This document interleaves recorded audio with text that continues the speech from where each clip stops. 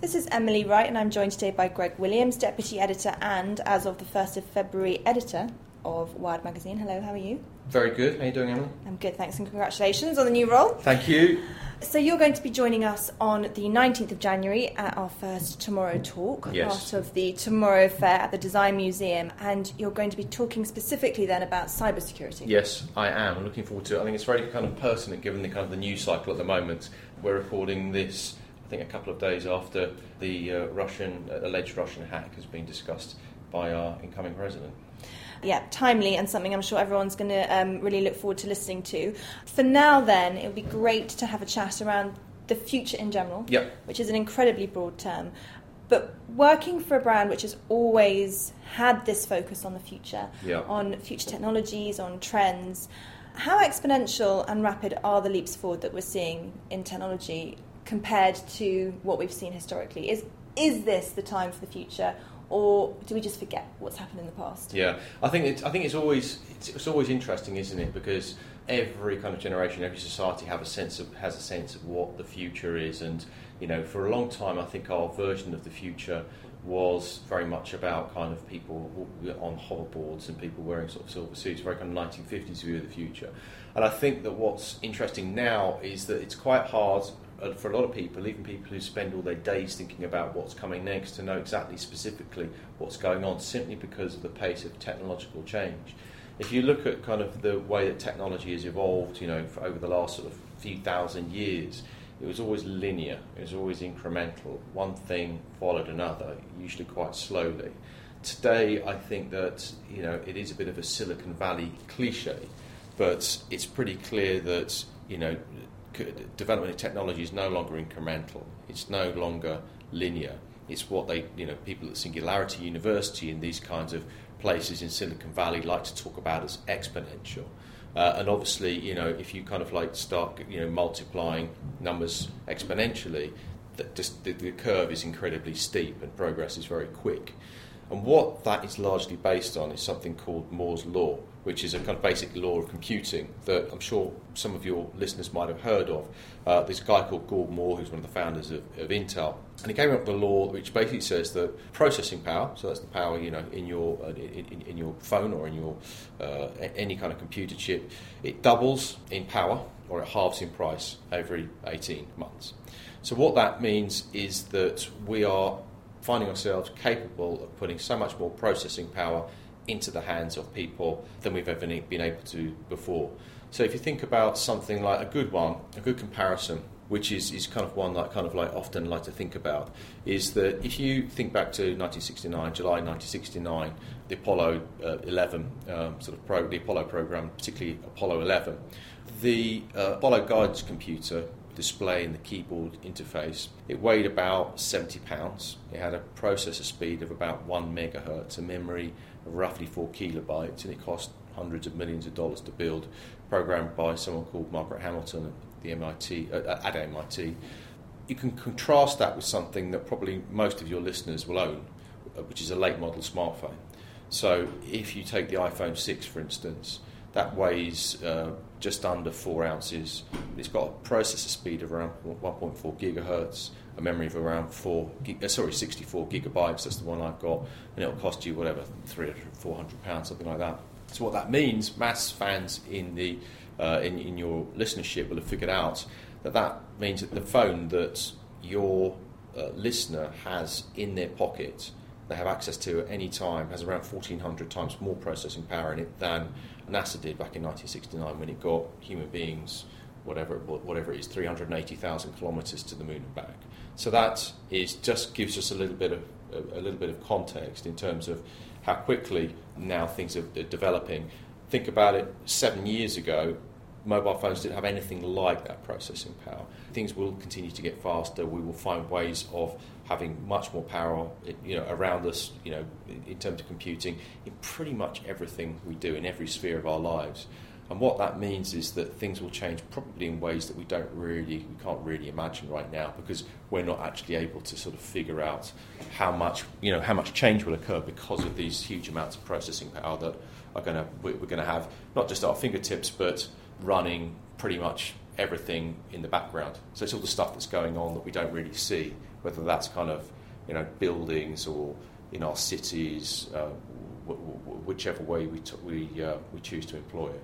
It's exciting, and I think that maybe one way of looking at it is, if you think back to sort of like the Industrial Revolution and the kind of the very early evolution of the internal combustion engine, that change wasn't just about the locomotive, and then it wasn't just about the motor car. I think the changes that we need to think about are all these kind of fundamental structural shifts that began to occur. So the move from an agricultural economy to an economy based on commerce within cities, the move from sort of clearly the move from the countryside to the cities, which was undergone by millions of people in Northern Europe and elsewhere, and all those things suddenly over the next 50, 100 years meant that suddenly cities grew, then suburbs grew, then all obviously in line with transportation networks, and then retail changed.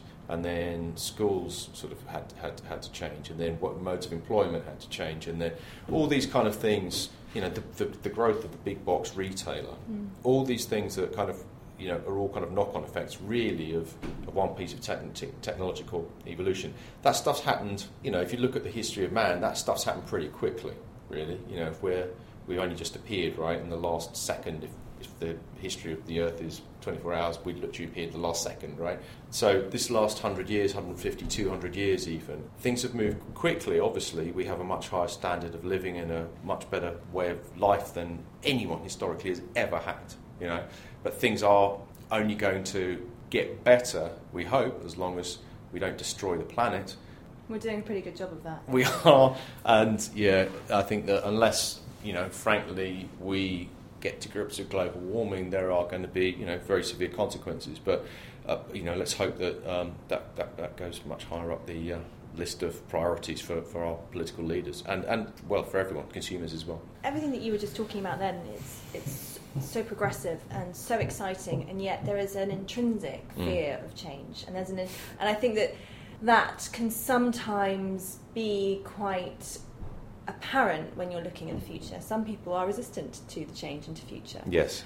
Do you think that will change, or do you think there's always going to be that slight fear of what's to come, particularly when what's to come looks to be, stuff that we could never even imagine? Yes. Yeah, no, I think that's a really interesting question. If we can't imagine it, how can we be fearful of it? But then we're fearful of what we don't know. So that does make a lot of sense. Look, I think that human beings, they will adapt to technology if it suits their purposes and if it makes their life easier and if there are huge benefits to it. Now, I think that, probably 10 years ago, some people didn't even have a mobile phone. The smartphone hadn't been invented. Actually, it's just been invented, like literally 10 years ago. But, you take my point. I mean, you can see devices coming onto the marketplace now, like Alexa, the voice-activated bot from Amazon. That's really, it's quite interesting technology because it is meant to make people's life sort of allow them to interact with the world in really sort of smoother, more seamless ways. So instead of calling up a taxi service, you order Alexa to do it for you. Instead of ordering a pizza, get Alexa to do it for you and deliver it with a bottle of wine. Anything, I think, that makes people's lives simple is going to be accepted, and is going to be, or smoother, or less or more seamless, is going to be something that people are very keen to adopt.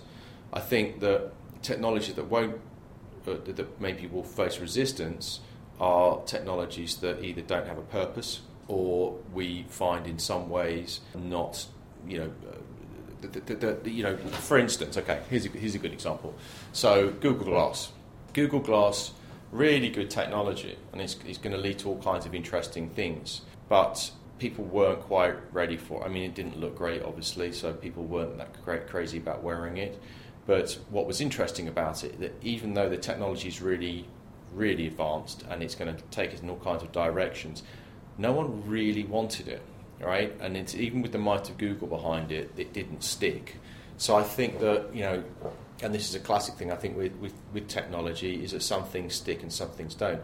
Doesn't mean to say that we shouldn't be trying interesting new things, because I think Google Glass is going to transition into something else eventually, and I think that maybe the visual interface, and as with Alexa, the oral interface are things that we are going to be interacting with in really interesting ways. We won't just be using touch any longer. So I think that's kind of where maybe, if we're looking ahead into the next sort of 5 or 10 years in terms of kind of, if we're looking at people transitioning into using technologies in different ways that maybe they don't quite understand yet or don't know yet, I think that what technology will do or how it will become, I should maybe say, was it will become a little bit more anticipatory and a bit more. We used to have to give really clear instructions to machines, right? So I'm sure you've seen people coding and they have the command line, and that is a really specific instruction.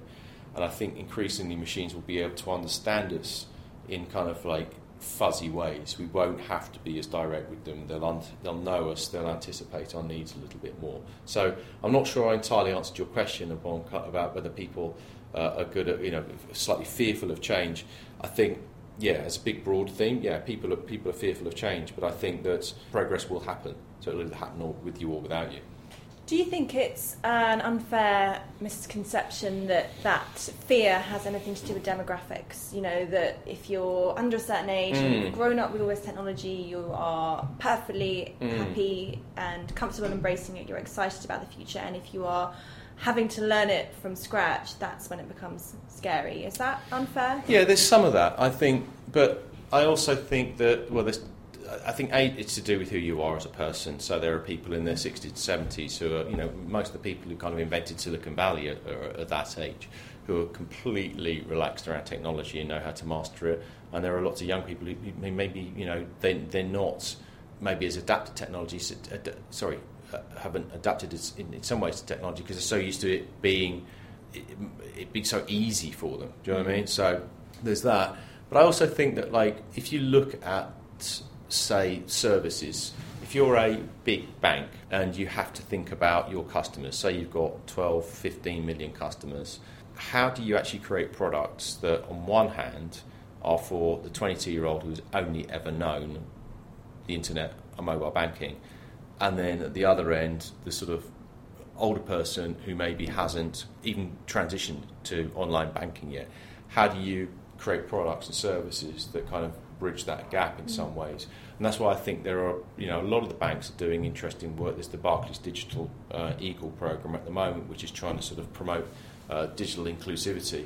And I think that should definitely be a priority for any kind of government, which is, giving people access, making life easier for them, making sure that they can educate themselves. That we have an enormous skills gap in this country, and we really could, help people, in all kinds of ways, socially, as well as help to drive the economy, just by ensuring that there's this kind of digital skills gap is diminished in some ways. That's an interesting point. So I'm not going to name a name here, but CEO of a really big traditional commercial firm recently suggested that their staff cancel their subscriptions to one of their business titles and supplement it instead with a subscription to Wired. Thrilled to hear that. What do you think that? And that was from a CEO, who has not grown up with technology, who is aware of how important it is going forward. And it wasn't a technology company either; it was a traditional company. Yeah. So, how do you think that kind of thing is going to play into the future of technology in business? I think what's interesting for me is that when I first started working at Wired, which is 7 or 8 years ago, it was sort of like a sort of slight outlier magazine for people who are enthusiastic about the web and about technology. And now, just looking at the recent sort of news cycle, so everything from clearly the hacking of the DNC email accounts, through to fake news, through to the investigatory powers bill that passed through the Commons and House of Lords just before Christmas, through to a story I was following just before Christmas about I don't know if it was a serial killer, but he was some kind of killer, and he'd met his victims on a dating app. I think it was a dating app, but certainly online. All these stories fundamentally are sort of technology stories. And I think that any business now that has a, quote, digital unit is kind of setting itself up for failure. Like every single business now should just be digital by default. It doesn't matter what you do, whether you're a bank, whether you're an automotive manufacturer, healthcare, everything now needs to be digital by default. So if you kind of think of technology and digital as something that is extra or something that you think about afterwards, an add-on. Yeah, an add-on. Then, frankly, you're going to get flattened by the competition, because the digitization of our world is an ongoing process that isn't ever going to reverse. The world is becoming digitized. So, for most companies now, their IP is their most valuable asset, or their database of their leads, or whatever it is that they have in their sort of stack, their business in their kind of business unit. So I think that any business that isn't going through this, many have very successfully gone through this kind of like transformation. I think any business that is still lagging behind and thinking, well, we'll see how this all plays out, is not going to be around in 5 or 10 years. Well, I think it actually probably is. And there are lots of really interesting businesses, that one wouldn't necessarily think about as being necessarily technology companies first, that are now thinking of themselves as technology companies. And I think that every business now is a technology company. It doesn't matter what you are. You're in the business of technology, and you probably should think of yourself as a software company as much as you think of yourself as a truck manufacturer or whatever it is. And finally, in your opinion, what is going to be the most significant tech advance or future trend that we're going to see emerge in the next 5 years? I know that's asking you to, really come down hard on something, but if there's anything that you were going to pick, what would you say? I would say it's a really obvious thing to say, but I think artificial intelligence is going to really change things. And I think that we'll start seeing it in things like the way that we interact with our devices. So instead of maybe having an app that we go into, and then we have kind of a service that's provided through this particular app, I think that probably what we'll end up doing is we will just interact with messaging apps, so whatever, Facebook Messenger, WeChat, WhatsApp, and that we will interact with bots that are kind of inside this app, and that will be able to do things much more quickly for us. They're very simple AIs. It's just a bit, well, not very simple, but they are relatively sort of simple AIs, and they allow us to do things much more quickly and much more effectively. And then we will start seeing that kind of cognition and, well, to quote Kevin Kelly, one of the founders of Wired, the way to think about artificial intelligence is the way that we used to, in the way that everything was electrified in the kind of 20th century, in the 30s, 40s and 50s, that's going to happen, but with artificial intelligence. He describes it as the world, everything becoming cognified. And I think that's a really interesting way of looking at it. So everything that will benefit from having some kind of artificial intelligence or machine learning or natural language processing will have it added to it, and it will allow it to do things more efficiently. I know there's a lot of concern from a lot of people that, there's going to be when we add this to sort of, robots, there's going to be sort of like weaponization of these things, and they're going to come against. I think that's probably a very long way yet, because what machines and AI tend to do is to do one thing really, really well rather than multiple things. But who knows? I probably won't be around to see it. So robot invasion not to be concerned about quite yet then? Not yet, although Stephen Hawking's a little bit worried about weaponisation of AI, and he's much smarter than I am, so... Well, what Stephen Hawking says, people should take notice of, I imagine, but let's not dwell too much on that. Thank you very much for joining me today, and anyone that wants to hear more from Greg Williams, please join us on the 19th of January at the Design Museum for the Tomorrow Talk. Thank you so much for joining me. Thanks, Emily. Really enjoyed it.